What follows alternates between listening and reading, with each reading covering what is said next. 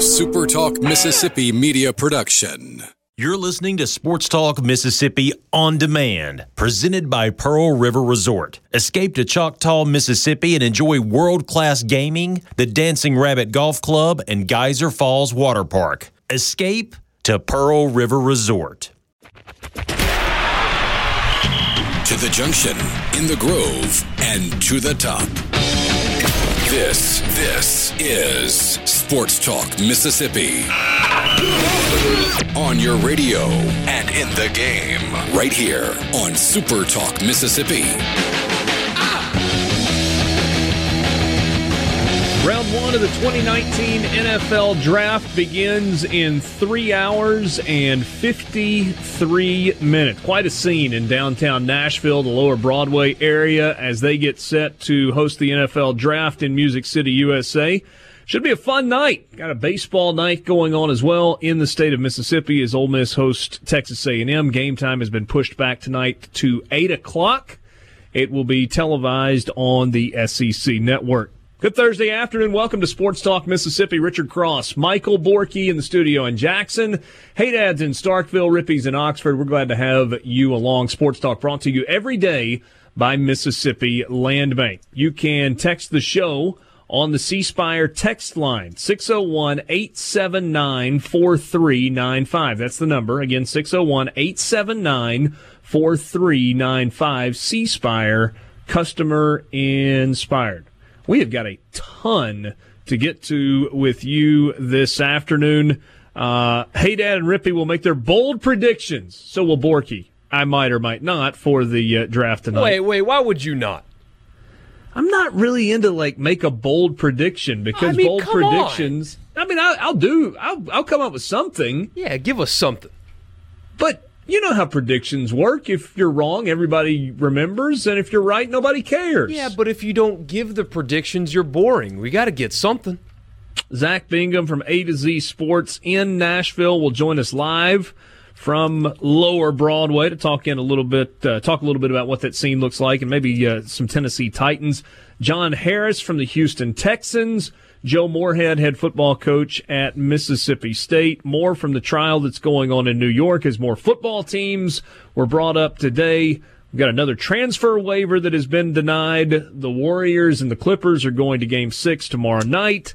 Eric Sorensen from D1 Baseball. That is a lot. What's up, boys? Hey, Dad, how are you today?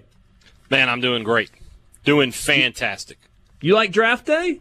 I'm a big draft guy. We were talking about it yesterday. When it was on Saturday, I made a little mini event out of that. I would sit there and watch the whole thing. I was just mesmerized by it. And, so I've never been a big fan of the whole way they've broken it up and made it more. I prefer the old way. It's because you imagine that I'm old-fashioned. But, yeah, I'm excited. So you sat down and watched 10 hours of draft coverage on a Saturday. And I would make a sandwich that was big enough to last the whole time. Wait, you would eat a big sandwich early on so that you didn't get hungry, or you nibbled on this one sandwich? This for one 10 sandwich hours? The whole time. Yeah, it was a monster. That's I don't know why I'm so fat. I have no idea. You're weird sometimes, hey Dad. We had a guy. Sometimes that's a step up. We had a guy in the one time when I was a freshman in college. We had a guy in a dorm after a football game come by our room and was like, "Hey, you guys want a sandwich?" I was kind of hungry, and I was like, "Yeah, I do." And he looks down the hallway, he's like, "All right, bring it in." And these dudes bring this 4.5 foot long thing they had at a tailgate, literally on a tray, into my room. Dropped it off. And we're like, "All right, see ya." The whole thing. Yeah, ended up going down the fire chute or something, maybe like that. But I was like, this was not what I was expecting. You didn't eat any of it? You can't really eat something like that. No, I'm not exaggerating. It was literally 4.5 feet long, and probably as wide as my arm. You know how you eat a sandwich that big? You ever heard of a knife? You know how you eat a sandwich that big? One bite at a time. How would you cut, even just... With a knife. You would get a knife, and you would cut it across, and then you would cut another piece. You never had one of those 6-foot-long sandwiches from Subway? Not that wide. Not that wide. Starving children in China, you're throwing away a 4.5 foot literally the sandwich. Width of probably my end of my thumb to my elbow. Oh. It was... I don't know if I was being punked. I don't know what was going on. It was strange. You cut it twice. I think Hey Dad would have tried to eat it. I would have given it a go, I promise. I was trying to lay down next to it and see which one was longer or taller. And the answer is? I'd edge the sandwich by a few inches. And then you took the sandwich and just ran it down the fire chute. It was a bunch of guys in a dorm at 1 o'clock in the morning. I don't know exactly what happened to the sandwich, but you could probably use your imagination. It wasn't eaten. I'll give it that much. It's pretty disgusting when you think about what goes down the fire chutes in dorms. We've done the whole dorm the thing trash on chute. the air before, right? We had people sending in all kinds of stuff. Do you remember this? Oh, shenanigans in dorms? That was actually probably one of my favorite things we've done. We got some great texts. I must have missed that day. I don't Y'all remember. don't remember this? Was that when I told you about the laundry cart that split the door? Yeah, and then we had a kid when I was in high school. I was staying in with a friend up there, and remember it was the skinned deer in the bathtub. I don't remember that. I think you must have done that on another radio show. No, we were all it was here. this one. I remember this vividly. Somebody at one point threw a gutted deer in the back of my truck in the parking lot of Stockard my freshman year at Ole Miss. Then we started talking about move-out week where kids just bomb stuff out of the windows. Yeah. Yeah. I missed that day. I must have not. I don't know where I was.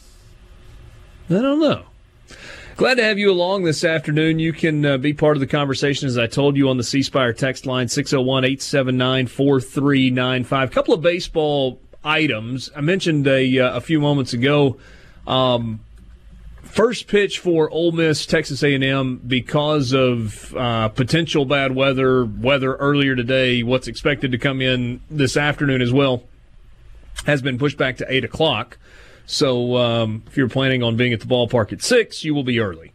I might want to hang out for a little while. Are you still going to go at 6?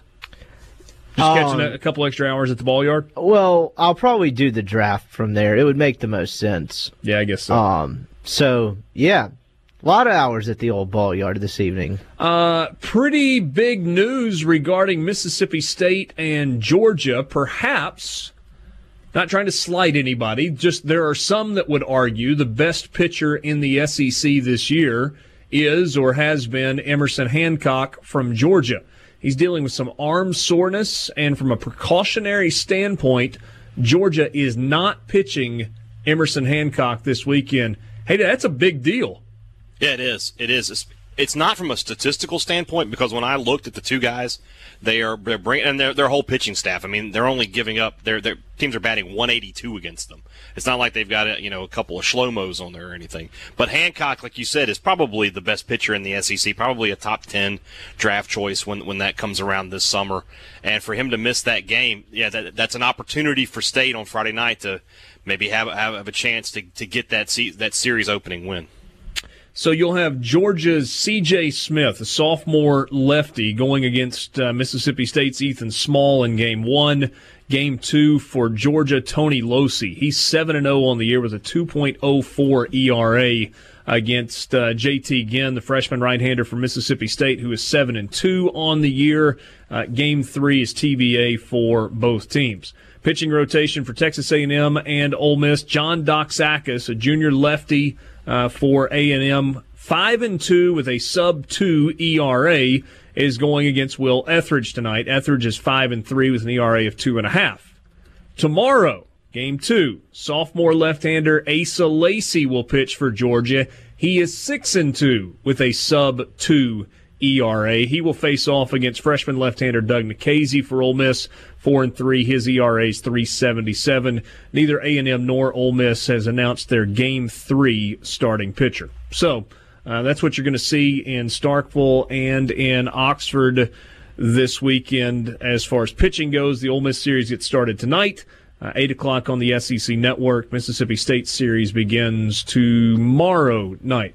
Borky, what's your setup to watch the draft tonight? Even though it's only going to last for another week or so, I've got my two TVs set up in the office. So I'll have baseball on the smaller screen and then the draft on the big screen with a beer or two on my recliner and sit back and just take it all in. I'm a big draft guy too, like, hey, Dad, I love it. I don't know why, because you can just exactly. You can flip on social media and read before the picks even are announced. You can read it on Twitter if you follow the right people anyway. But I sit back and I love it. It's just something about these guys that, since we're big college football people, we watched play in college, have the best night of their life so far. It's really cool. It's kind of the few pure things in sports. We get to see that moment, and I just eat it up. I love it. If you watch ESPN or you watch the NFL Network, or I guess ABC's got it tonight as well, they are not going to tip picks. Once again, ESPN, ABC, NFL Network have agreed not to tip picks to try and maintain some level of suspense for the broadcast. I think Sports Illustrated does like an online coverage thing, and they will tip picks. I mean, the second that they get the information, they're putting it out there. As it stands going into round one, and this is, we'll see what happens with trades.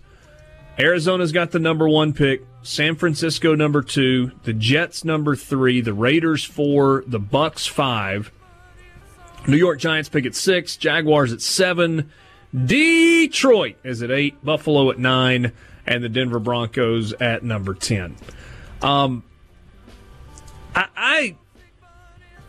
guess I would not label myself as Borky, you or Hey Dad did, as a draft guy, but I sure do like the stories that come out after it's all over. And sometimes it's a year later, sometimes it's a decade later, when they go back and they kind of recreate all that happened with regard to the movement and the decisions that were made and how they arrived at decisions and how close things were to happening that may or may not have happened. We'll talk to a guy who knows all about it, John Harris from the Houston Texans, next. Sports Talk Mississippi with you. Show's brought to you every day by Mississippi Land Bank, online at mslandbank.com. Mississippi Land Bank, where they know the lay of the land. The Arizona Cardinals are officially on the clock. The draft begins in 3 hours and 39 minutes. It's happening in Music City, Nashville, the host, and pretty cool scene in downtown Nashville as we get set for the draft. We're going to talk a little bit about the draft now with our buddy John Harris from the Houston Texans. HoustonTexans.com, works with Houston Texans TV.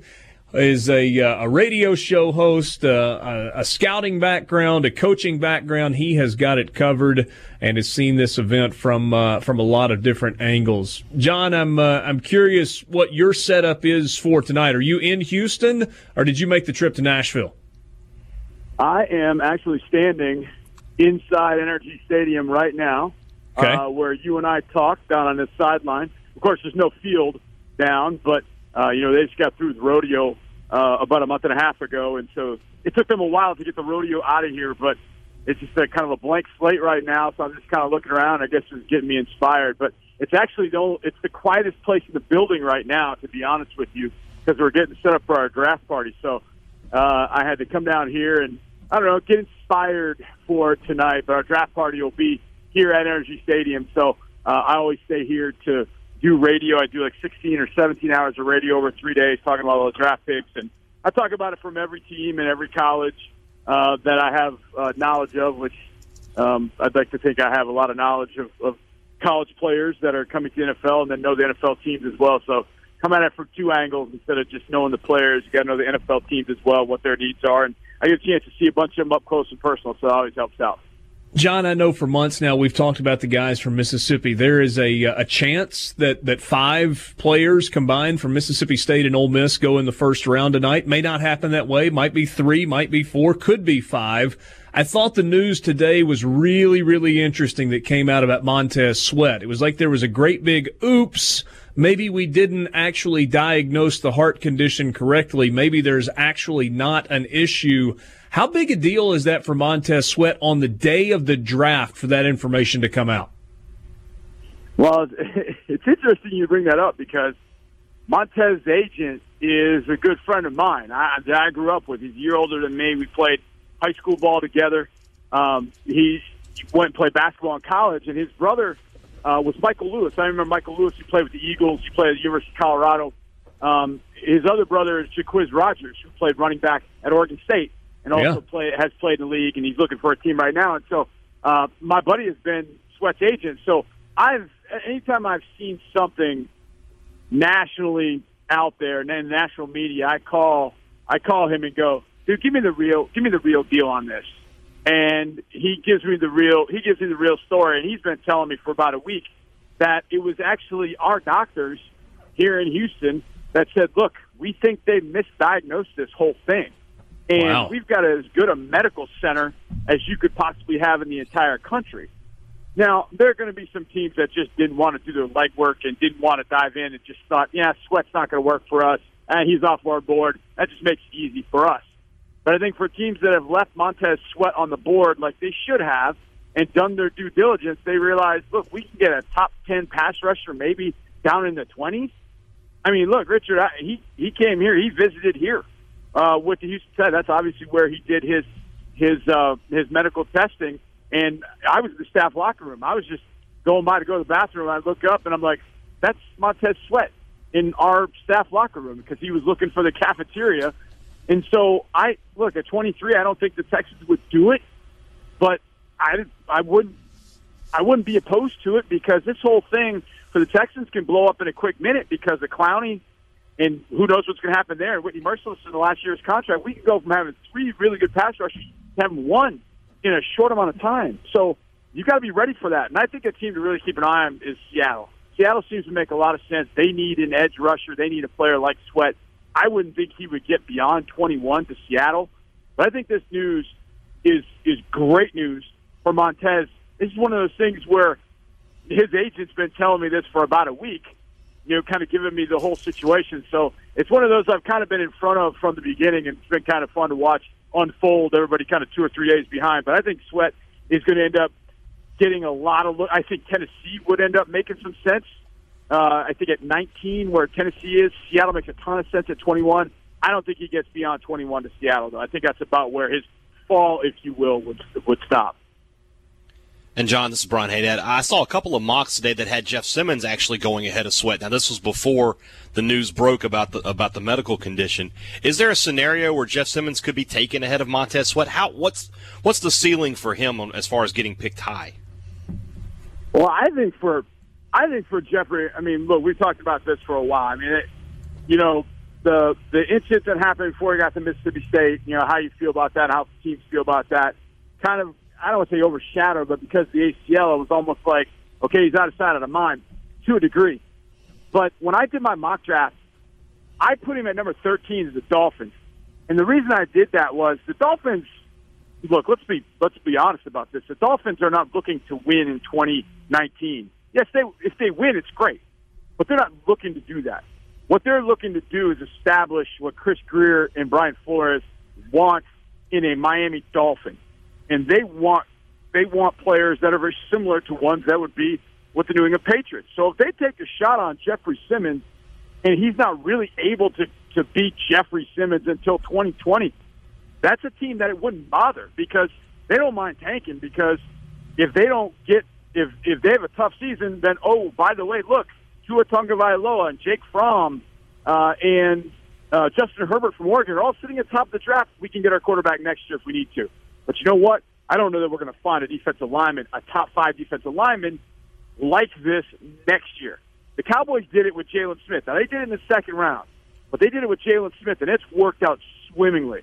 I really wouldn't be surprised if a team says, look, let's take Simmons because you can't find this kind of interior athlete. And I think I would take Sweat just knowing that I'm going to get Sweat in 2019.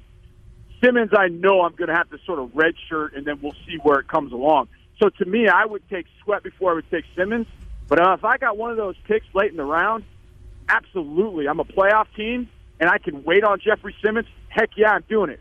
And here's the thing. If he's sitting there at 32 and the New England Patriots get Jeffrey Simmons, I'm going to puke right on our draft party stage. It'll drive me insane to see that happen, and I hope it doesn't. John Harris on your radio, Jay Harris Football on Twitter if you want to follow him there. The 2 wide receivers from Ole Miss, DK Metcalf, who's gotten so much pre-draft buzz, it feels like it's been quieter around A.J. Brown. Do one or both of those guys go in the first round tonight? I actually, in my mock draft, I had the Patriots at number 32 taking DK Metcalf. I think what the Patriots found with Josh Gordon, I think was very exciting for Tom Brady. Now, the Patriots do not have a great track record in drafting wide receivers. And obviously we've talked, and a lot of people have talked about what DK doesn't do. Here's the thing, and I've thought about this a lot. and this is something I think people have to keep in mind. Just because you haven't seen a guy do it doesn't mean he can't do it. It just means that he wasn't asked to do it.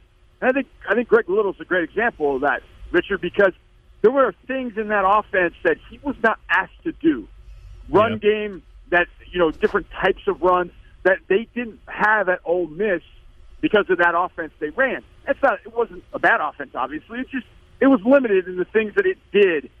And I think there are teams looking at Greg Little going, how do we protect this guy?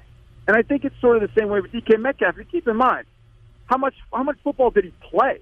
He played, a year and a half? I mean, he's still got a lot of growing to do as a football player. But look, his dad played in the NFL. He's going to know how to be a professional. He's going to work at the game. And when you have an athlete of that caliber that's going to work at the game, then you're going to end up getting a good football player. I think DK should go in the first round, and I think AJ is going to end up at the top of the second. And I do think AJ is going to be a fabulous receiver. And I'll tell you this quick story. I got a text from a buddy of mine who had been talking to a general manager, and the general manager said something about meeting up. He couldn't wait to meet up with that fat bleep A.J. Brown at the Combine. And he sent me that text, and I sent him the picture of DK and A.J. Brown, and the GM sent back a YouTube video, and it was the Jefferson theme song, and it was just moving on up. So I know that there are a couple of GMs that are drafting in the top 5 of the second round that would love to have A.J. Brown, for sure. John, 30 seconds left. Do the Cardinals take Kyler Murray number 1? Is Josh Rosen a Cardinal when tonight is over? I think Kyler Murray is taking number 1, but I think that teams will let the draft play out, and the one team, there will be one, maybe two teams that don't get the quarterback that they want. They'll be the ones, because the Giants take Daniel Jones and say Washington gets Haskins. Okay, well, Cincinnati needs a quarterback, and I don't know, maybe there's another team that needs a quarterback as well. I'm not thinking about maybe even Oakland, and they can get Josh Rosen on the cheap, if you will. I think it's maybe Friday, maybe Saturday before Rosen gets moved, but I think that's eventually how it's going to go. Murray to Arizona, then Rosen to the team that doesn't get a quarterback over the next couple of days. John, great stuff. Know you're busy. Thanks for your time today, my man. You got it, guys. Take care. So basically, John Harris doesn't want the Patriots to get any more good players. Hey, Dad, is that what you took away from our conversation? He was sort of subtle about it, but I got that impression. That's not the first time that he has said to us, I'm going to be sick if the Patriots get Jeffrey Simmons with the last pick of the first round. I would bet just about anything that I have that if Simmons is there at 32 and the Patriots still have that pick, that's where they'll go. I would bet almost anything.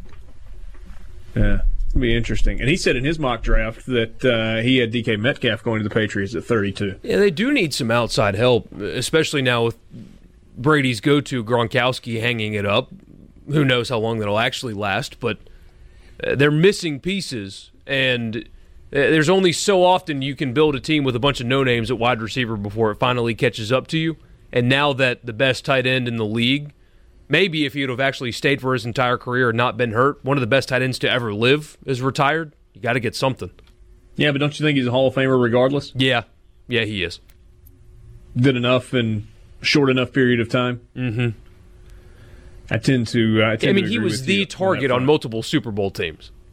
Yeah. The only guy. Yeah, it'll be fascinating to see. We'll see there where that goes. As I told you, the C Spire text line is open, 601-879-4395. Borky, I'm on a rent-a-computer, if you will, and can't right now get the text line up, so if there's anything we need to jump in with that feel free to stop me and pour it in there. Fair enough? Yeah. It's a temporary fix to a much better solution, so... Yeah. Well, I mean, it's like my old computer that I tried to open up a Word document that you sent. No dice. Won't even open it. Oh, so I worked all day long, and you can't even open it. No, I have it on my my iPad here on the second screen. How ironic I've got it right here. I had to call for some backup. That computer's making some weird noises. It is. It's a loud, thick, old Mac. I actually did the About This computer just mid 2011. I mean, that is a dinosaur in computer years, isn't it? Is that 8 years? Oh my gosh, yeah. Does it have Microsoft Word? No. That's why I couldn't open your Word document. At one point it did, but I think I completely wiped this computer clean somewhere along the way and then didn't reinstall everything. And I actually tried to download in the App Store earlier, like Pages for Apple, because it'll open a Word document. I don't have an operating system that will support Pages from Apple in this one.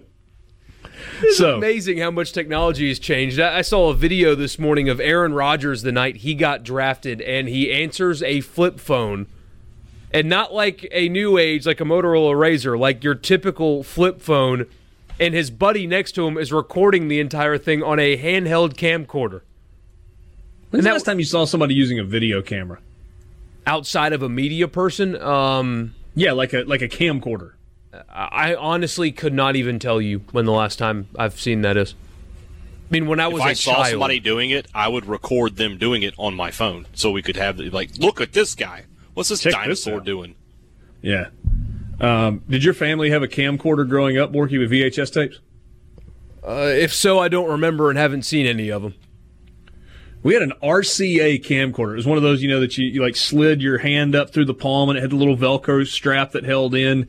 You could zoom in and out and you hit the red button to record and, it just like mounted, or not mounted, but sat on your shoulder. We didn't use it a ton. We did some home videos and occasionally would pull out the tripod for it.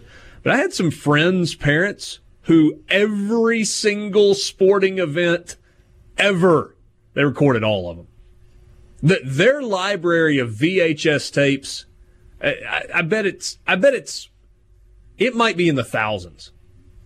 And I'm not talking about of movies that they went out and bought. I've got buddies that collected movies, and they might have several hundred movies. I'm talking about home movies. Probably not in the thousands, but certainly well beyond 500. It's crazy. I've started thinking about that lately because of my circumstance in life. You have the two parents, right? The one that wants to take everything in, their phone's not out, nothing. They just, if they're at a dance recital or whatever, they watch the entire thing. You have the other one that records the entire thing. Which one are you? I'm a little bit of a mix. I'm more of a take it in guy until Jane goes, hey, take pictures, or hey, go video this. I will say my father-in-law's got a really nice camera. Well, he's got a nice camera, but he's got a really nice lens for it, like one of those foot-long zoom lenses that, whatever. And so sometimes that gets handed off to me, and I'll go stand in the back of the room and, grab some pictures. But no, I'm not. I'm generally more of the just kind of take it in and somebody else can video it type. Not that there's anything wrong with one way or the other. No. So baseball tonight, we mentioned that earlier. Rippy, Will Etheridge, 5-3, ERA 2.5, 43 strikeouts, 19 walks against John Doxakis. The narrative surrounding Ole Miss baseball, by the way, Doxakis, a lefty for Texas A&M, sub-2 ERA, 71 strikeouts and 9 walks. You immediately look at that and you go, it's not a great matchup for Ole Miss. If you look a little closer, Ole Miss actually swung the bat better against left-handed pitchers last weekend against Auburn than they had in, I don't know, months, maybe the entire year. Is there anything to that? I would say generally no, because Auburn threw a midweek guy because he had a left-hand dominant set of hands. Because he signed his name with his left hand. Yes. So, and they Ole Miss, to their credit, got him out of the game early. So, I mean, a little, I guess, but I don't know. I mean, you're talking about A&M's going back-to-back dominant lefties. Yes, with the flexibility to throw a third if they want to on Saturday, I guess it would be in this case. Suboptimal? Well, I will have to see the result first, but, it doesn't look great.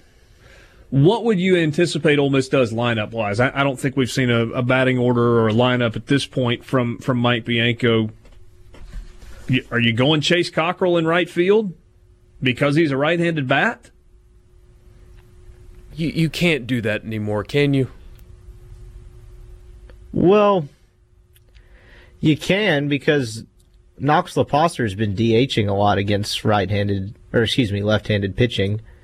And so, I mean, they've kind of ridden with the fact that, okay, we're going to give up, defensive prowess in the outfield. So that wouldn't surprise me at all. I mean, you got to play 9 guys. What are you doing instead?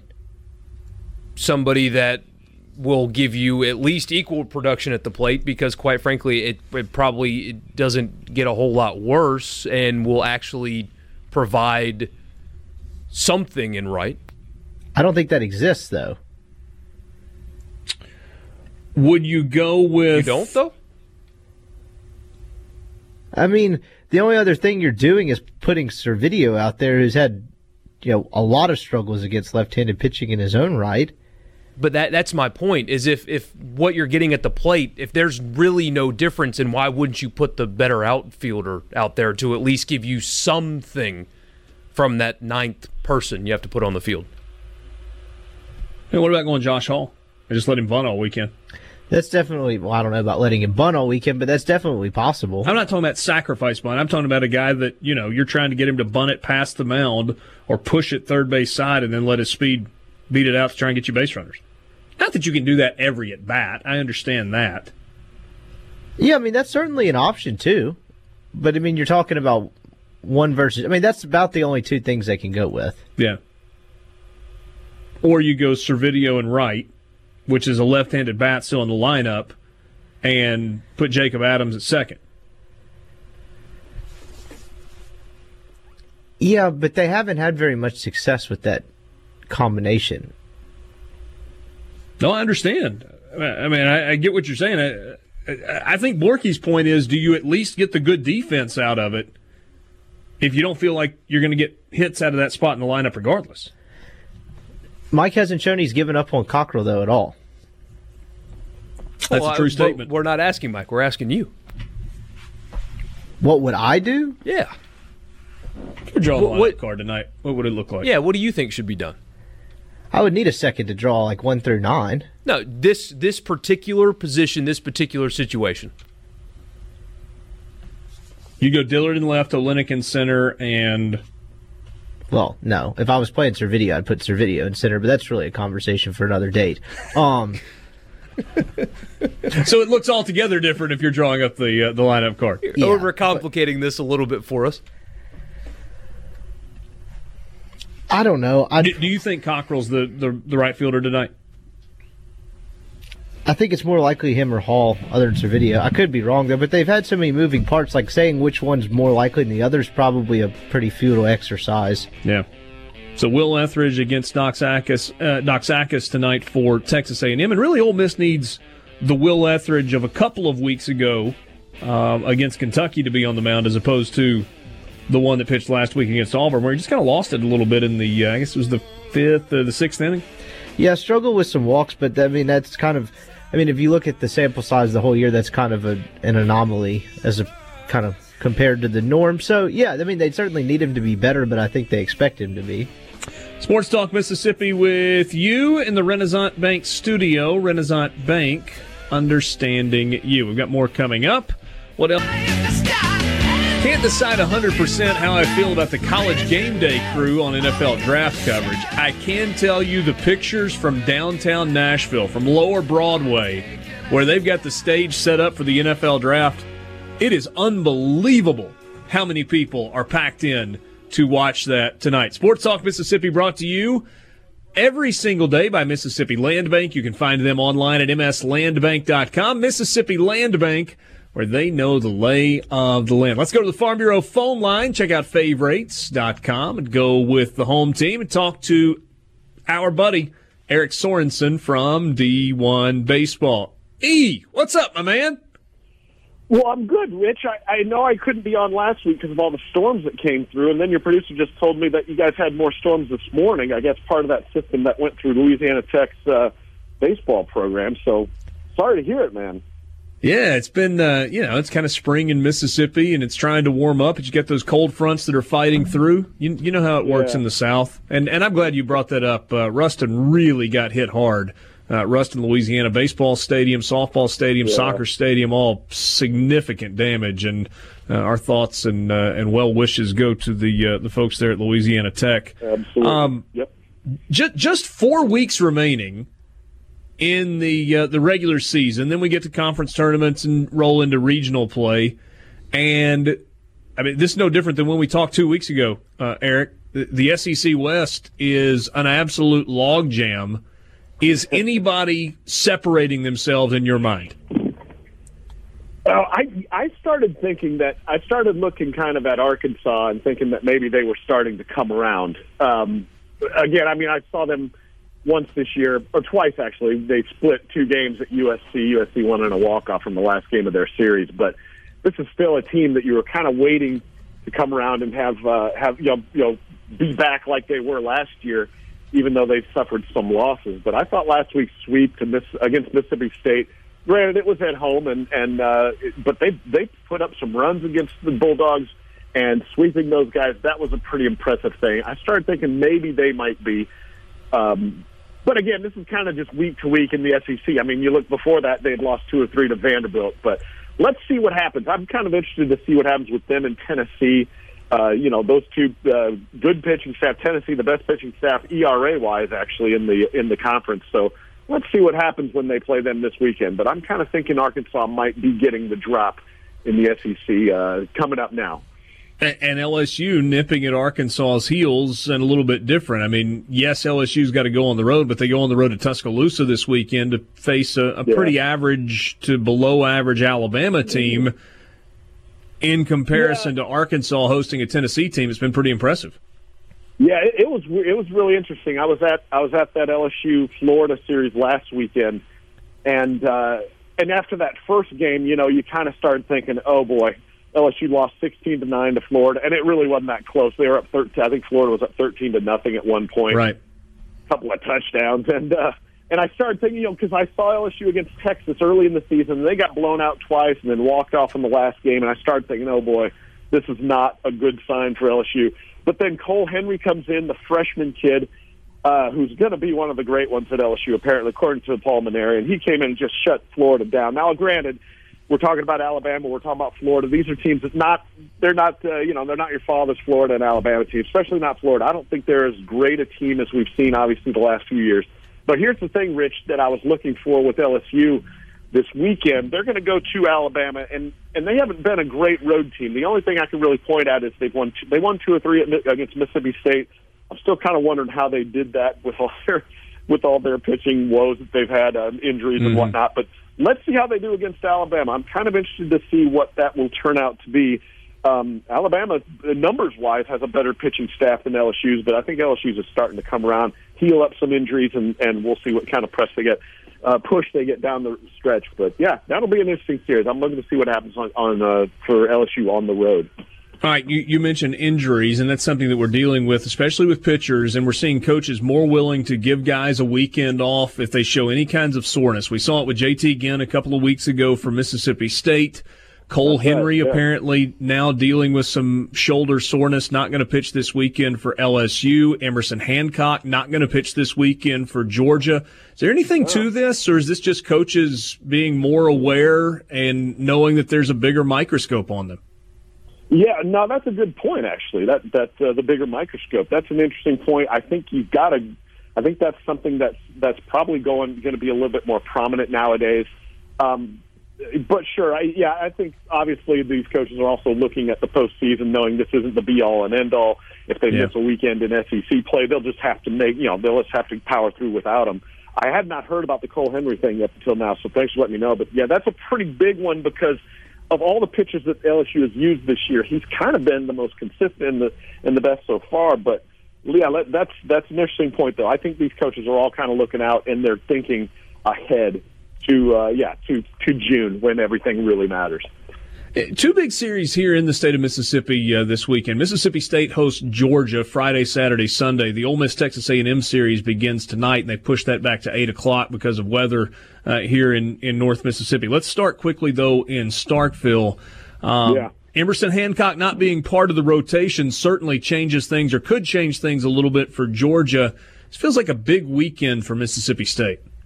Yeah, it kind of is. I mean, after that weekend loss to Arkansas, yeah, you know how people are. They get a little impatient. They start freaking out over the smallest things. And, yeah, you're just going to have kind of stinker weekends from time to time. And I think and I'm hoping, actually, for your guys, for your listeners' sake, that's what happens with the Bulldogs, that was just kind of an aberration. And Arkansas is good. But, you know, it's that series with Georgia, with Hancock not pitching, it's still pretty is interesting. But Georgia still has the second-best pitching staff in the SEC, and it's going to go up against Mississippi State's bats, the best in the SEC. What a great matchup that'll be. And of course, playing at home is certainly going to help them a little bit. And that's why I think, now that you actually throw in the fact that Hancock's not pitching, it's going to put a little bit more pressure on Tony Losey and Tim Elliott, their two other starters. So I think this is going to be an advantage Mississippi State. I think they're going to get back on track this weekend, and this is going to be a perfect time to maybe start to jumpstart the remainder of their season. Ole Miss sitting there at 10-8. They're in that three-way tie for fourth, along with Mississippi State and Auburn. Texas A&M 11-6-1, so just half a game back of Arkansas. Big one in Oxford this weekend, and obviously the 1-2 punch of John Doxakis and Asa Lacy. Goodness gracious, a couple of guys coming at you from the left side, both of them good velocity, good breaking balls. That's a tough 1-2 punch to deal with. Yeah, in fact, I was just looking at their stats. Their opponents off of Lacy, they're hitting 158, and off of Doxakis, that's 226. Yeah, which isn't much better.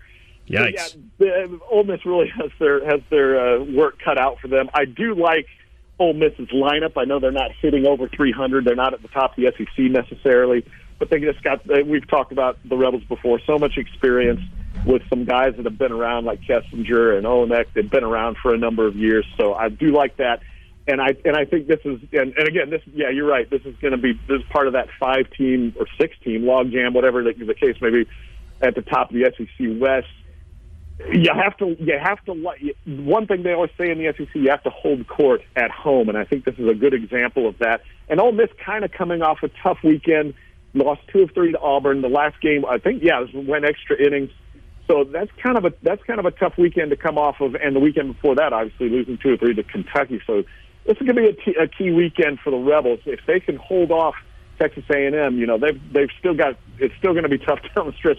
LSU, Mississippi State, and Tennessee still left to play. So hold court at home. I think the Rebels got to be able to do that. They got to be able to power through and through these tough pitches that they're going to face with A&M this weekend. And the crazy thing about A&M, you look at their team ERA 2.94, both of those starters that we talked about, sub-2 ERA. You mentioned the batting averages, but Texas A&M is not hitting it. They're hitting 261, and as difficult as the schedule looks for Ole Miss over the final 4 weeks to have A&M, LSU, Mississippi State, and Tennessee, none of those 4 teams outside of Mississippi State. Now, Mississippi State top hitting team in the SEC at 314. The other 3 all hit 262 or less. Yeah, you're right. That's one thing.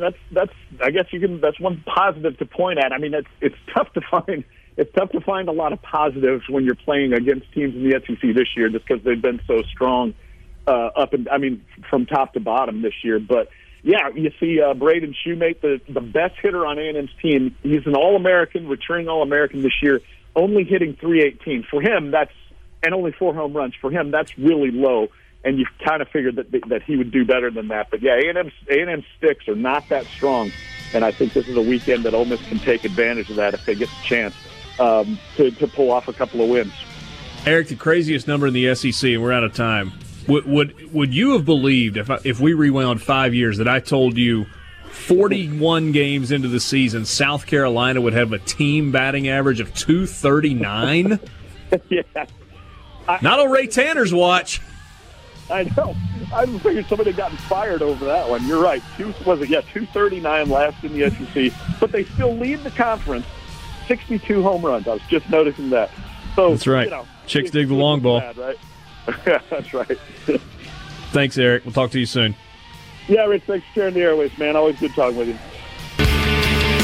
With you, on Sports Talk Mississippi, streaming online at supertalk.fm. Richard Cross, Brian Haydad, Brian Scott Rippey, Michael Borky in the studio right now on the Farm Bureau phone line. We are joined by the head football coach at Mississippi State, Joe Moorhead. And, Coach, I really appreciate you working with us on this. Things got a little crazy last week with those bad storms that came through. Good to visit with you. Spring in the rearview mirror, and obviously this is a big night for your program with the NFL draft. How are you? Great. I was hauled up underneath the stairwell when them storms come through last time, so that was a welcome to the South moment right there. But aside from that, I'm doing great. How did spring practice go? How did you feel about those 3.5, 4 weeks of practice kind of going through and obviously looking to fill the quarterback spot? I think we took a lot of positive steps.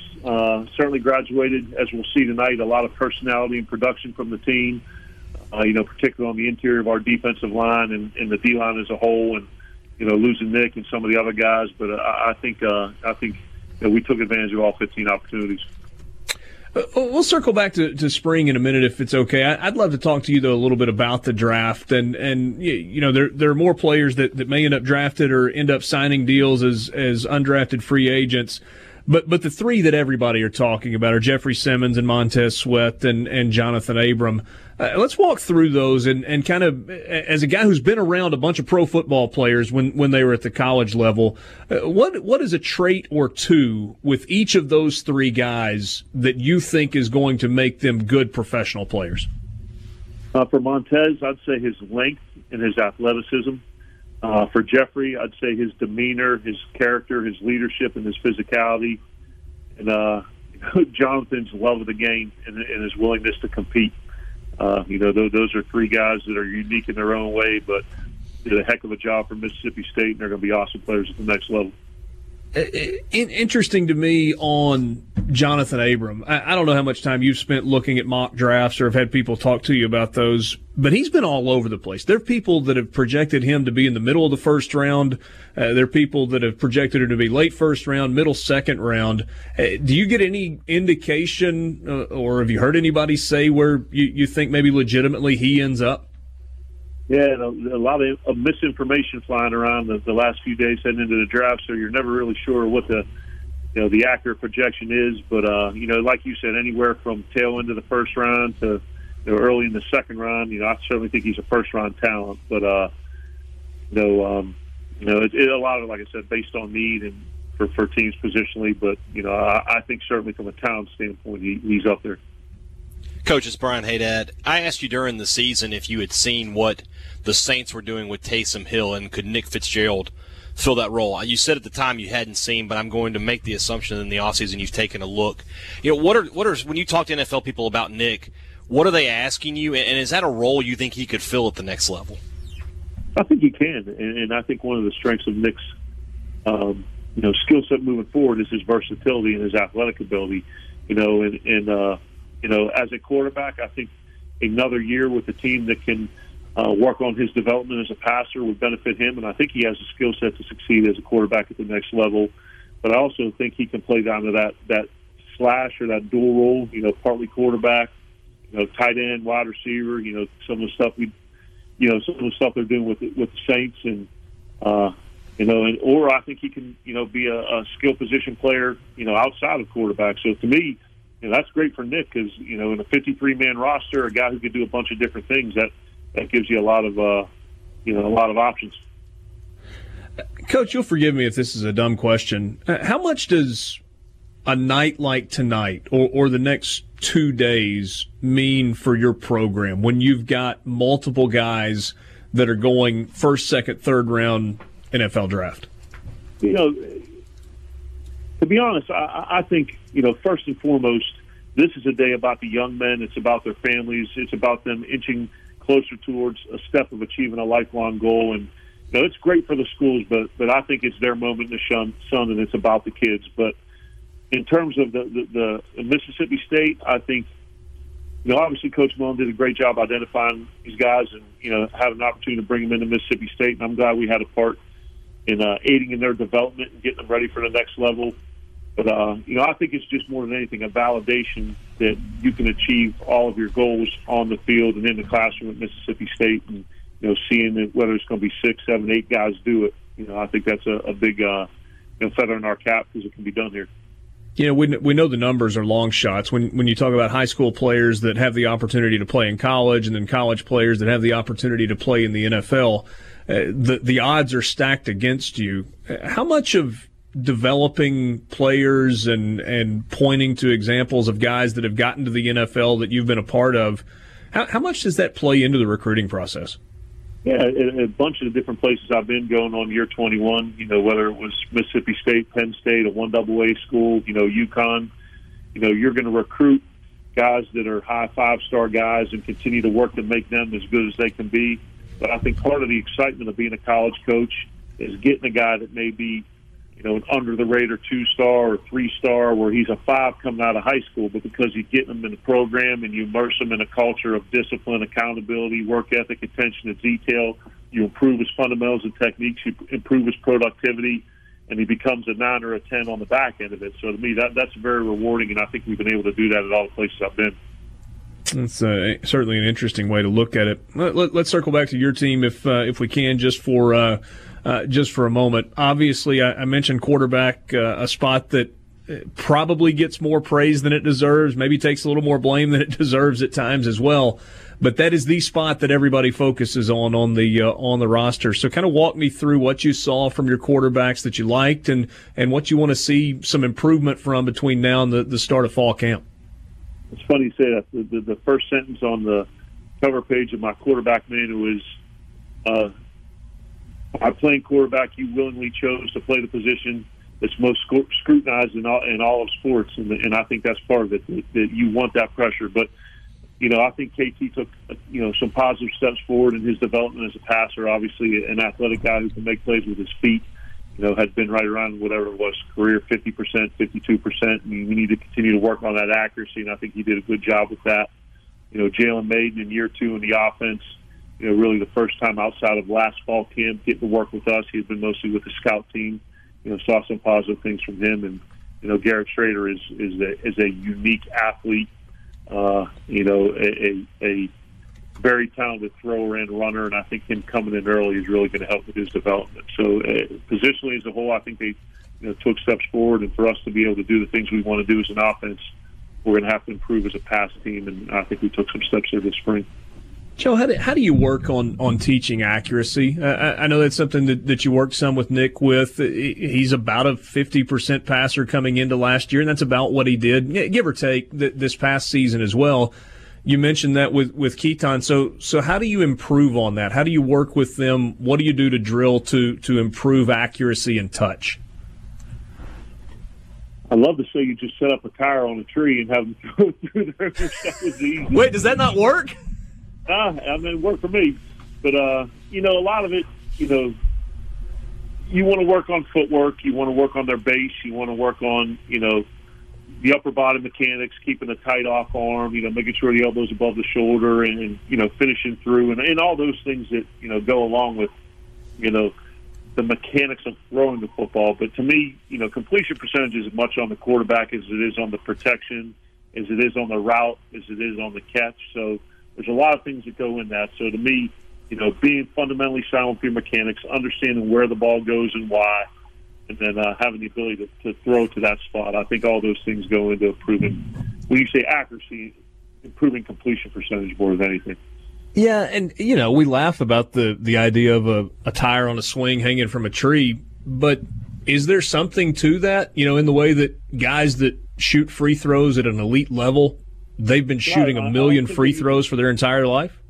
Yeah, there's not a tire anymore. They kind of have these little nets that they set up that kind of have 3 different little holes in them, and you take yourself through your drops, you move through your footwork of a progression, and you step up in the pocket and, throw the balls in there. But I think in a little bit more advanced setting than the tire, I mean, that's certainly something that from like a golf swing, the repetition and the rhythm, that you feel yourself getting in that flow. That's certainly something, when there's not people around, you can do on your own. Well, interesting stuff. Look forward to visiting with you in the near future, Coach. I know tonight will be fun, and we'll be here to fall camp before we know it. Thanks so much for your time this afternoon. Who do y'all have the Steelers going to 20? You tell me. You're the Pittsburgh guy. No, I figured y'all might have some inside info. I don't know. I'm hoping we get a nice one there at 20, and I'm very confident in Coach Tomlin. Excited to see what they get. We've got our Pittsburgh Steelers insider coming up next. I'll have to get back to you on that. Okay, shoot me a text. I love it. Hail safe. All right. That's Joe Moorhead, head football coach at Mississippi State. Hey, let's stick with the whole Farm Bureau phone line thing.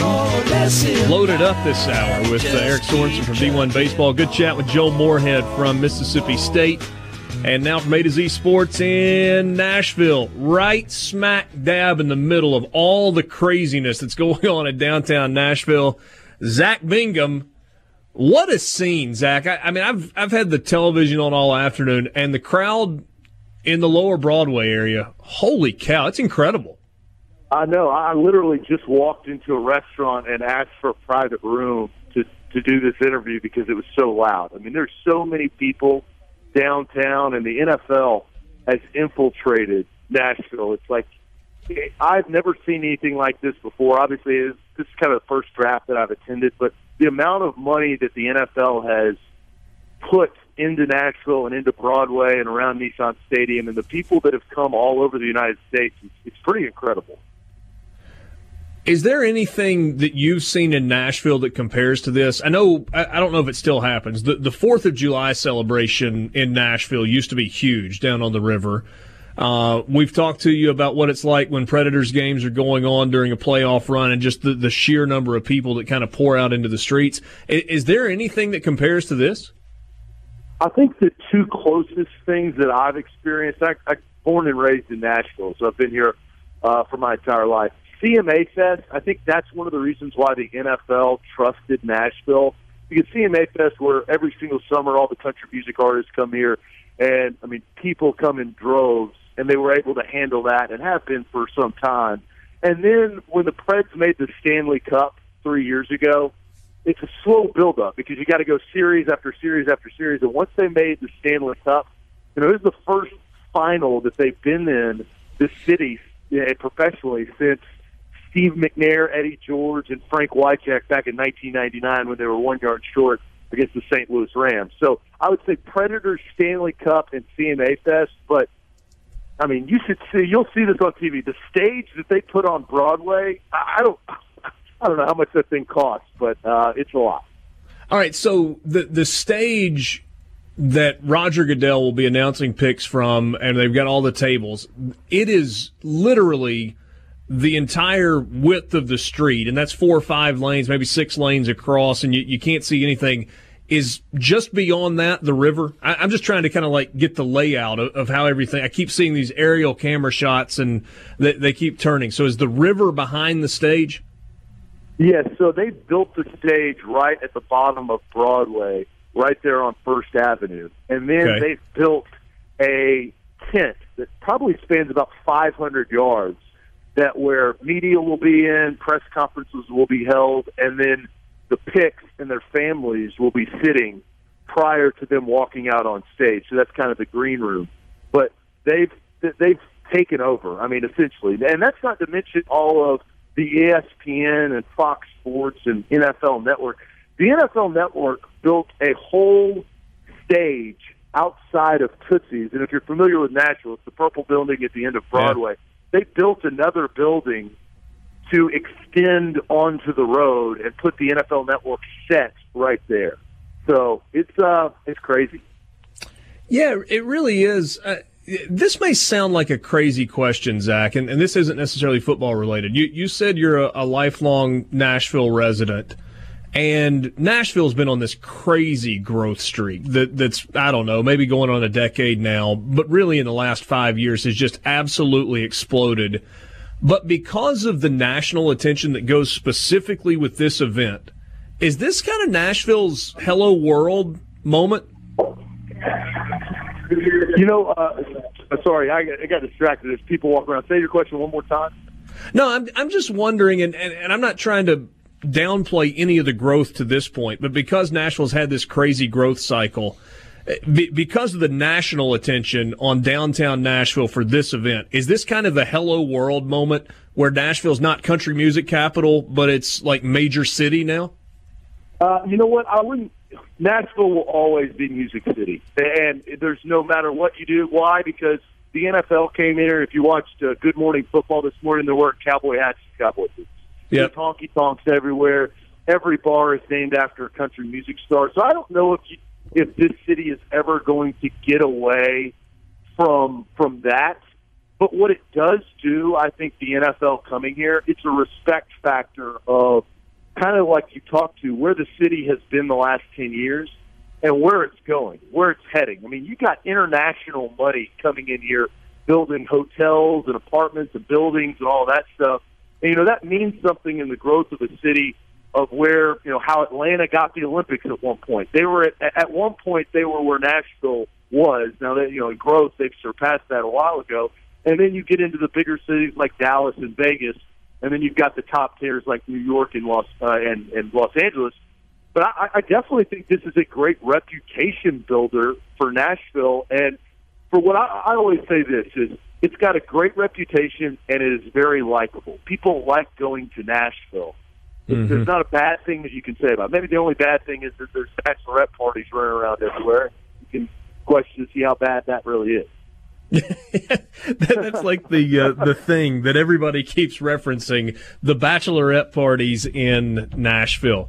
All right, let's talk football for a second. Titans at number 19. What do they need? What do they take? Ooh, they need a wide receiver. They need an offensive guard. They need a tight end, and they need a pass rush. Those are four main things that they need to fill. Where they're going to go, I mean, it's obviously the million-dollar question. And then, the rumor is swirling around the last 24 hours that we've talked on our show, A to Z Sports, is Drew Lock. Is that the Titans have interest in Drew Lock somehow. I don't understand that because they got Marcus Mariota and Ryan Tannehill on the roster. I think they go offense because if you look at last year, they only had 3 picks that made the roster. 3. They had Harold Landry out of Boston College, Rashad Evans out of Alabama, and Dane Cruikshank out of Arizona, all defensive players. The other guy that they picked was Luke Falk, former Washington State quarterback, and he got cut before the 53-man roster was there. So I think they're going to go offense. They got the 27th ranked offense in the league, and they need to help Marcus Mariota going into a contract year because this is the last year, and they owe him $20 million. It's a make-or-break year. I think they're going to go wide receiver or offensive guard. So I would look at Garrett Bradbury, the offensive guard, or Hollywood Brown if he's available from Oklahoma, because they need that game changer to kind of solidify that their offense is holding up with a very good defense that Mike Vrabel has kind of coached up.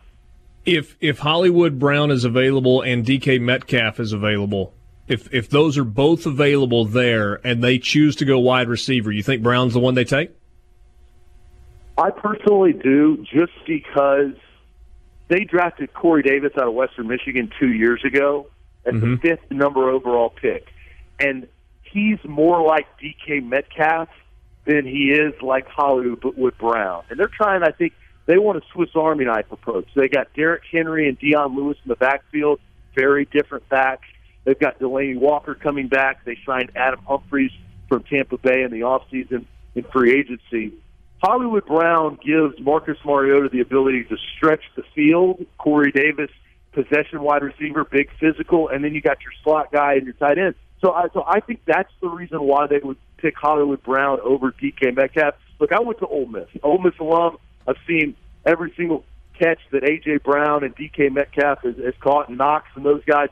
Very talented, but I think for this roster, I think they would go small, speed, breakout wide receiver like Brown. You mentioned tight end could be a need, and Dawson Knox has been an interesting name. If he's still on the board 4th or 5th round, late 3rd round, is that an area where the Titans might look at a hometown guy? Yeah, you know what? He went to Brentwood Academy here in Nashville. I actually remember him playing high school football when they're in this. He was a quarterback, obviously, at Ole Miss. Yeah, I mean, he was a big time player. He was a big get for Ole Miss when they got him. I mean, that was a good player, and he was very serviceable right after Evan Ingram left to go to the New York Giants once he declared for the draft. I think it's, we talk about SEC tight ends. Sternberger, obviously, from Texas A&M. He's an option that is a similar type tight end to Knox. Right. Knox is a little bigger that can block. But I'm curious to see where Knox goes. And for the Titans, they lost Luke Stocker, who's a Tennessee graduate. He signed with the Atlanta Falcons in the offseason. So they're looking for a blocking tight end. So if Knox maybe in the later rounds, maybe that's when they want to address the tight end position. I wouldn't be surprised. I think all things are on the board. I think the two things for the Tennessee Titans: where are they going to get their wide receiver? Where are they going to get their offensive guard? And then where are they going to get their pass rushers? They lost both their starting pass rushers this past season.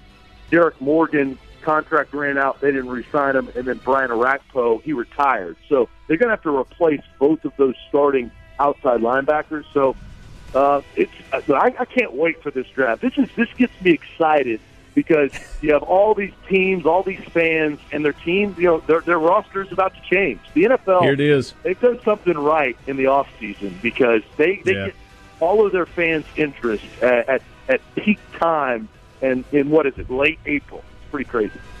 Zach, great stuff, man. Thanks for your time. We'll talk to you soon. Yeah, thank you. Sports Talk Mississippi brought to you by Mississippi Land Bank. They've got branch locations in Senatobia, Clarksdale, Cleveland, Indianola, Corinth, Tupelo, New Albany, Starkville, Kosciuszko, and Louisville, which basically means if you are in North Mississippi, then there is a Mississippi Land Bank branch location near you. They specialize in real estate loans, timberland loans, improvement loans, equipment, operating, livestock, irrigation. Want to build a home in the country? You can do that. And don't forget auto and personal loans to go along with agribusiness. Mississippi Land Bank does it all. They're fantastic folks. And I use that kind of collectively because as a group, as good a group of people that you will find that you want to do business with, mslandbank.com, Mississippi Land Bank, where they know the lay of the land. Welcome to the 5 o'clock hour. NFL Draft is less than 2 hours away from beginning. The scene from Nashville, if you're watching on ESPN or the NFL Network or wherever else it's being covered, it's just incredible. And guys, we led the show today with Borky, you and Haydad saying that you are draft guys, that you love it. I don't spend a lot of time counting down to the start of it, but this scene in Nashville is incredible. This is really, really cool tonight. It's about time they step out of the comfort zone of some kind of ballroom somewhere. Doing it on Broadway like that brings a different spin to it. They haven't done it in a ballroom in a long time. But you know what I mean. They did it outdoors last year in Philly, didn't they? Yeah, in Chicago before that was outside. Yeah. Radio City Music Hall in New York is still pretty cool, but this is awesome. This is a good idea. Unlike moving SEC Media Days, this is a good idea. Why is that a bad idea? Oh, did you not see they're talking about moving it now to Dallas? And maybe I saw St. that. Louis? We talked about that last August. This can be a fan-friendly event. SEC Media Days is not a fan-friendly event. I mean, at best, you get a few minutes where they're signing autographs. This is something you don't want to go to Dallas or Houston or San Antonio. I love to go to those places, but I don't want to go there to work. Let's just go. As long as they drop St. Louis off of that list, you can. I mean, look, blind pick the other ones, and I'd be Dallas. pumped. I'll enjoy it, but I won't be one of these people who complains about going to media days. But I'm just saying I don't see it as a fan event the way I do the NFL draft. Do you know where next year's NFL draft is going to be? Where? Las Vegas. We really need to get into the covering of the NFL draft business here on Sports Talk Mississippi. But wait a second. I thought Mr. Roger Goodell was very against the legalization of sports gambling. He thinks it's dangerous for the future of his league. But yet he'll approve. Well, there's a team going to Vegas, though. I know that I was being sarcastic. Okay. Just saying. You couldn't pick up on that. Yeah, he's been outspoken against the legalization of sports gambling, yet he'll approve a team to move to Vegas. Now the draft is going to Vegas, and it's going to, yeah, he's just saying what he had to say until he had to change his position and say something else.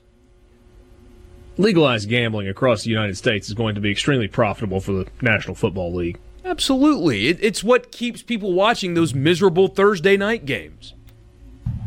Thursday night games were better this past year. They were better this past year for sure. But if you've got a bad matchup on a marquee game when it's the only thing on, ratings in the fourth quarter and blowouts are still good because there's money or fantasy points on the line. Yeah. Hey, let's get to our college football fix right now. It will have a draft theme to it because it's a bunch of college guys that are headed to the NFL. College football fix driven by Ford and your local Mississippi Ford dealers. Spring sales event going on right now. That means cash back and also great financing offers on vehicles like the Ford Explorer, the Ford Expedition, the F-150, and the all-new Ford Ranger. Have you seen it yet? What a cool truck. Glad to have the return of the Ranger. That was my first new vehicle. Oh, I'll always have a special place in my heart for the Ford Ranger. All right, bold predictions. Borky, this is your thing. You want bold predictions, a hot take, whatever, for the NFL draft. So I've got one for you. You ready? Bring it on. Flaming. Of the 32 first-round draft picks, more of those players will come from the Southeastern Conference than from any other conference. All right. Don't make a mockery of my plan of my idea here. I thought I'd make a prediction that I thought was accurate. Yeah, that's not bold. That's lukewarm. It's tepid. Milk toast. It's awful. That might be ice cold even if we're being real. It's the cream of wheat of takes. I got one for you. Jeffrey Simmons is going top 15. Ooh, see, now we're getting somewhere. Now we're cooking. My take is also about Jeffrey Simmons. Sorry, I've already done that. You're going to have to come up with another one. No, I got a different way of it. Tell it. View. All right, State has two of the best defensive linemen in the NFL right now, in Fletcher Cox and Chris Jones. Jeffrey Simmons will be better than either one of them. Well, I mean, what are we going to do? Wait 17 years to find out all the final numbers on that? Give me something that we can quantify tomorrow. We'll just come back in a few years and evaluate. Mine you can't qualify tomorrow, but mine's pretty bold. Will Grier will have a better NFL career than every quarterback taken in the first round tonight. Jeez. I appreciate you guys' faith in the longevity of this show. Let's come back in a decade and revisit these bold predictions. I got one. Tell it. Goodell gets booed. That is scorching. This is not going. not I'll be going right. Well. We've only gotten one bold prediction that we can quantify right, wrong, or indifferent tomorrow, and it's from me. Give me something that we will know tomorrow. Yes, you were right. No, you were wrong. Be bold. Give me something, Borky. What do you got? Ooh, well, I really like mine. I think that's exceptionally bold. Also, I don't think the Giants will draft a quarterback tonight. There's my other one. Okay, there you go. Giants have got 6 and 17. And if they do, and you're a Giants fan, just find another team and give up on them. If they pick Daniel Jones tonight, find a different team to root for because they will never be good for the rest of our lifetimes if that is what they decide tonight. That would just be embarrassing. Find another team if that happens. Hey, Dad, give me a bold prediction that we can quantify tomorrow. I think that there may be no running backs and no wide receivers taken in the first, I wouldn't say 25, but you may get to like selection 30 before there's a running back. The only one who I think has got a chance is Josh Jacobs. And receivers, we just talked about it. You know, Metcalf looks like he's slipping a little bit. AJ's been on the bottom of the first round, early second round, and Hollywood Brown, we'll see. But you could have a skill positionless. There's going to be 2 tight ends go, but no running backs or receivers. In the first 25 picks? Yeah. Yeah, I think you're going to be wrong on that. All right. No, I mean, I'm not criticizing. It's fine. No, I'm not criticizing the prediction. Was crap. I don't care. It's fine. No, I'm with you. I don't know. I think Josh Jacobs is going to be really good in the NFL. I still am amazed by Josh Jacobs being the number 1 back in this draft. 3rd string at Alabama. No, first back in this draft. Explosive, strong, the ability to catch the ball really out of the backfield, and virtually no miles on those tires. Rippy, you got something good that we can quantify tomorrow? Dwayne Haskins is the first quarterback taken not named Kyler Murray. At this point, that's bold. Okay. Because Daniel Jones, even though he hasn't thrown a football since the Independence Bowl, is shooting up draft boards in the last week where he hasn't worked out, where he hasn't had an interview, where he's done nothing. Suddenly, everybody wants him. Well, he's tall. He's not even that tall either. What is he, 6'2"? He's 6'4". Is he 6'4"? Daniel Jones? Ish. Yeah. Ish. I've had to use that one a lot before. How shocked will you be? Shoot, this says 6'5". 6'5". Okay, well then I had Will Greer's thing pulled up. Maybe that's what confused me. But yeah, Daniel Jones has done nothing and has shot up everybody's draft board the last few days. How shocked will you be if Kyler Murray is not number 1 overall? Blown away, to be honest. Rippy would be shocked? Yeah, just because of who's the head coach and the entire direction they've gone in the offseason. And what I mean, I think it's a mistake for the record. The other, you think they're better off with either Bosa or Quinnen Williams? I don't know necessarily if I would go that like. They need an offensive lineman. I guess really yes, what they need. but I just meant like I think they'd be better off having Josh Rosen than 5'9" Kyler Murray. All right, and don't forget my hot take from a couple months ago. Montez Sweat is better than Nick Bosa. Yeah. You may be right when it's all said and done on that. You may be right. I feel confident. And Bosa's got an injury problem. We'll see. That's your college football fix, driven by Ford and your local Mississippi Ford dealers. There was news about Montez Sweat earlier today. If you missed it, we'll tell you what that was, what that is, when we come back in the Renaissance Bank studio. Sports Talk Mississippi, Thursday afternoon. Ole Miss baseball coming up tonight. Game time was originally 6 o'clock, pushed back to 8 o'clock. Still going to rain in the next little while? I just walked outside. It was not raining. So you think they made a bad decision to move the game time back 2 hours? It could be pouring right now, and I would still think that's a bad decision. You were all set for a doubleheader tomorrow, weren't you? I was. No rain in the forecast. Even the sun's supposed to peek its head out at around 6 o'clock, so pretty good meteorology skills there. Tomorrow on In a Mississippi Minute with Steve Azar, Steve will have an interview with Central Arkansas Athletic Director Brad Teague, a Mississippi native. In a Mississippi Minute with Steve Azar, Thursdays and Fridays 1 to 2 on most of these Super Talk Mississippi stations and on demand at supertalk.fm. It's also available everywhere you listen to your favorite podcasts. Tomorrow, Sports Talk Mississippi will be live on the Oxford Square for Double Decker, the Double Decker Arts Festival. 3 o'clock until 6 o'clock. We'll be on the stage right next to City Hall on the Oxford Square. It is presented to you by Visit Oxford. A draft-related story that is tied to Mississippi State. Montez Sweat. Hey, Dad, this is kind of a crazy story, and we got some info from it earlier from John Harris with the Houston Texans, who said he's friends with Montez Sweat's agent. The story came out that Montez Sweat, this was post-combine, had a heart condition, and that it was going to be okay. And there was some news, I think maybe even a quote from his mom that said it was not a big deal. It was something that he had dealt with. But news coming out today that potentially the diagnosis that he received was inaccurate. This is a big deal for Montez Sweat. Yeah, because he had been dropping down some boards. The first mock I saw today had him all the way down at 14 going to the Atlanta Falcons. And there had been some talk. I saw another one later in the day that had him in the 20s. And, this is a guy coming out of the combine when he just tore everything up. You were seeing him as high as 5th. So, obviously this had concerned some teams. And now you have this come out.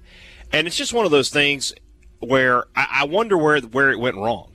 This is the NFL, multi-billion-dollar company. How did this happen? How did this mistake happen? This could have cost, if this report had not come out today, this is something that could have cost him millions of dollars. And to the point where I'm wondering if he still slides. Does he have grounds for some sort of lawsuit against these doctors who got this diagnosis wrong? That I don't know the answer to, but I do know that, like you said, it's good news for Sweat. He should move back up at some draft boards, and now I would feel pretty comfortable saying he's going to go in the 8 to 12 range. The story we're looking at came from Yahoo, but it's based on a report from the NFL Network's Ian Rappaport. Said that teams believe the issue might have been misdiagnosed.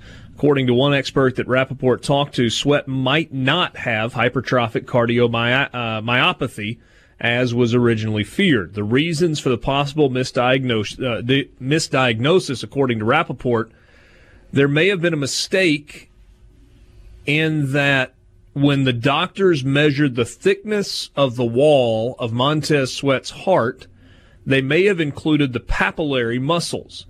That would have led to the diagnosis of hypertrophic cardiomyopathy, which is the thickening of the heart wall. Rappaport said the thickness of Sweat's heart wall is actually 1.5 centimeters, not 2 centimeters, which sounds like a really small amount of measurement. But I guess when you're talking about an organ like the heart and the responsibilities that it has for circulation and all that goes into the rest of the body, that 0.5 centimeter makes a difference. Certainly to medical people makes a difference. I thought what John Harris said was interesting in that for teams that maybe weren't sure or weren't necessarily interested in getting a rush in the first round of the draft, it was a reason for them to just, whatever, we'll drop him off the board and move on, no big deal. But for the teams who had an interest in Montez Sweat, they probably did some digging like the Houston Texans did, and it was the medical staff in Houston who ultimately came up with the fact that this may have been a faulty diagnosis in the first place. So maybe sliding on the draft board doesn't have as much to do with the initial diagnosis as it does to teams that weren't necessarily interested in a player like Montez Sweat just kind of moving on anyway. Does that make any sense? That makes a lot of sense, to be totally honest with you. Like you said, a team like, I'm trying to think off the top of my head, maybe the Jets. They just we're not going defensive end with our pick, so just take them off the board. That does make sense. The Rams. The Rams, yeah. And if you're a team that, like you said, they need a defensive end, it would be foolish considering that the NFL doctors, even in their misdiagnosis, said, we don't think it'll be an issue for him. They allowed him, they cleared him to play to participate in the combine, which they did not do the season before with Maurice Hurst, and he slipped all the way, I think, to the 5th round. They obviously, felt confident in that he could play, but it was going to be a situation where instead of going 6th, 7th, 8th, 9th, he might have ended up going 14th, 15th, 16th, 17th. So we'll see if, I'm interested to see how it plays out now because, like I said, I started the day thinking, okay, maybe 12 for the Packers, 14. I don't think he'll slip past Carolina at 16. And now I'm thinking, well, I've seen some things that had him at 5th, 6th. Could that possibly be a possibility now? Interesting stuff. We'll see where ultimately he goes. Did you guys see the story last night that came out about Christian Wilkins and his frugality, which is a really nice way of saying he is cheap? That's good news. You're about to get a couple $1 million. Means you can set yourself up pretty good. Yeah, but it says it's not going to really change the way he goes about the way that he lives and the way that he saves. Christian Wilkins, according to the report, the story that I read last night, I can't remember if it was from The Athletic or from Bleacher Report or where it came from, apparently saved over $15,000 while he was in college. Wow. How many people can say that? People Very that few. Go to Clemson, play football there. Easy, Borky. We might get into that coming up in just a little bit with some new news that came out of the New York trial today. Just calm down there, Borky. Christian Wilkins is one of 4 children. Said he grew up in a family that didn't have a ton, but they never wanted anything. He had a roof over his head. He always had meals on the table and had, good home life. But somewhere along the way, he became extremely frugal. and said that he rented a $300 a month apartment while he was in Clemson, but he used his apartment as little as humanly possible. He slept there at night. He rarely turned on the lights. He rarely bathed at his apartment because, well, the football facility had showers. He spent as much time as he could in the football facility. He only wore team-issued gear, and he just didn't spend any money. Said he established 4 separate checking accounts. One of those checking accounts was for food, and he said that was his biggest weakness, and he only allowed himself $150 a month, and when it was gone, he didn't eat out anymore. He just took advantage of being able to eat at the football facility. One of those was for rent. One was for any other potential big purchases like utility bills or airline tickets that he said. And then the fourth was like for expendable income and investments. And so instead of just putting all of his money into one checking account and spending whatever he wanted to, he only spent what he allowed himself to in each of those 4 individual accounts. I thought it was really fascinating to hear a college football player talk about that approach financially. It's a smart young dude right there. He also won the academic Heisman this past year. Yeah, not surprised. And it kind of punches holes into the story that was floating around with the UConn basketball player. Was it who was it? I forget his name too, but that's the thing, Richard, is these people that use the terminology college athletics as modern-day slavery, all you're doing, one, is making yourself look like an idiot, and two, you will never get anybody to get on your side about compensation for players when you talk like that because it is just completely false. Napier. Well, it wasn't Napier, was it? Shabazz Napier? Is that who it was that came out and talked about basically being starving while he was at UConn playing basketball? I can't remember if that's... He did play at UConn, but it was a UConn player, yes. Yeah. The idea that Christian Wilkins could save $15,000 and use the whole cost of attendance and stipend and Pell Grants and everything else to live a fairly comfortable life.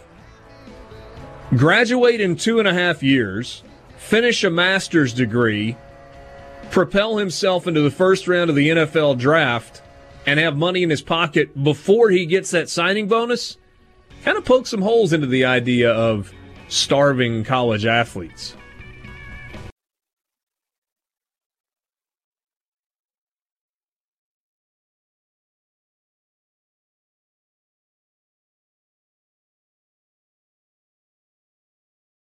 A SuperTalk Mississippi media production.